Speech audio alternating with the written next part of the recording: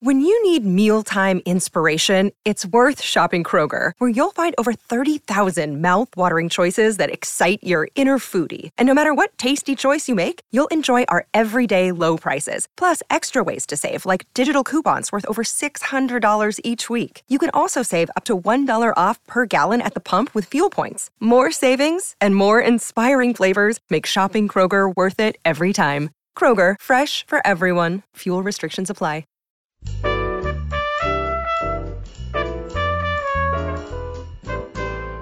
This is Behind the Mic with AudioFile Magazine. I'm Joe Reed, and I have Alan Minskoff with me, and we've been having a great week. Hi, Alan. Hi, Joe, and we are in for a treat today, too. A very, very different true story turned into fiction. Okay, ready. This is Her Hidden Genius by the novelist Marie Benedict, and it's read, and I think extremely expressively read, by Nicola Barber, an English woman, of course. Now tell me what Her Hidden Genius is about. What's the premise of the book? Okay, the premise is to tell the story in the first person of Rosalind Franklin, who was a great English biophysicist, in fact, did the pioneering work that resulted in the double helix. And she worked in an important lab in Paris and then back in London in a couple of important labs. And her X-ray crystallography underpinned those Nobel laureates whose work on genetics gained them those awards several years later. She died very, very young. Well, X-rays does that to a person, right? Oh, I'll bet. She died of cancer. Yeah, and she worked with James Watson, who wrote the double helix. And I remember when I was reading about Dr. Rosalind Franklin and realizing how she had been really undercut.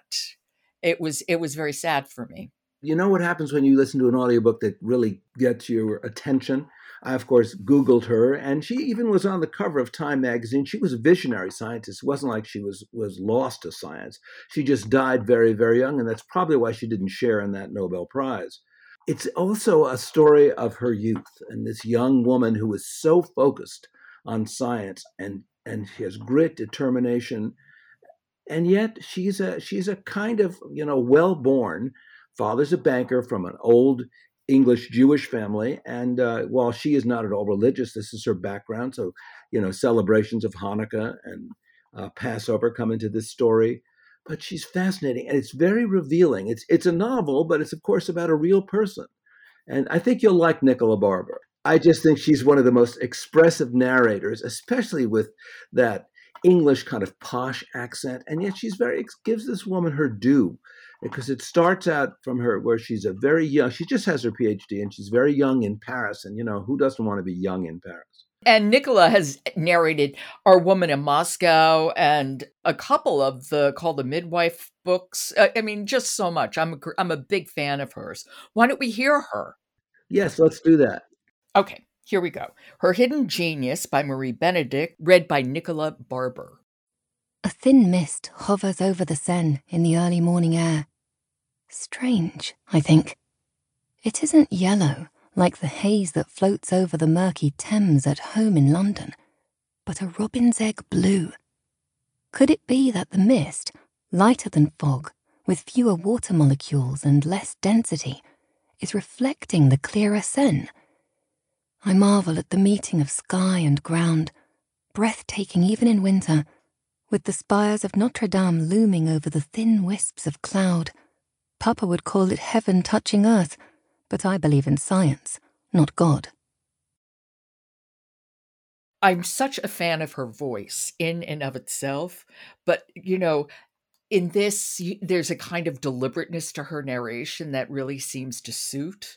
That description is so well told. It's beautifully written, but Nicola does it justice. And don't you think it really identifies who this woman is, that her belief is in science? Yeah. And that, and that takes you through how she became who she became. That is Her Hidden Genius by Marie Benedict, read by Nicola Barber.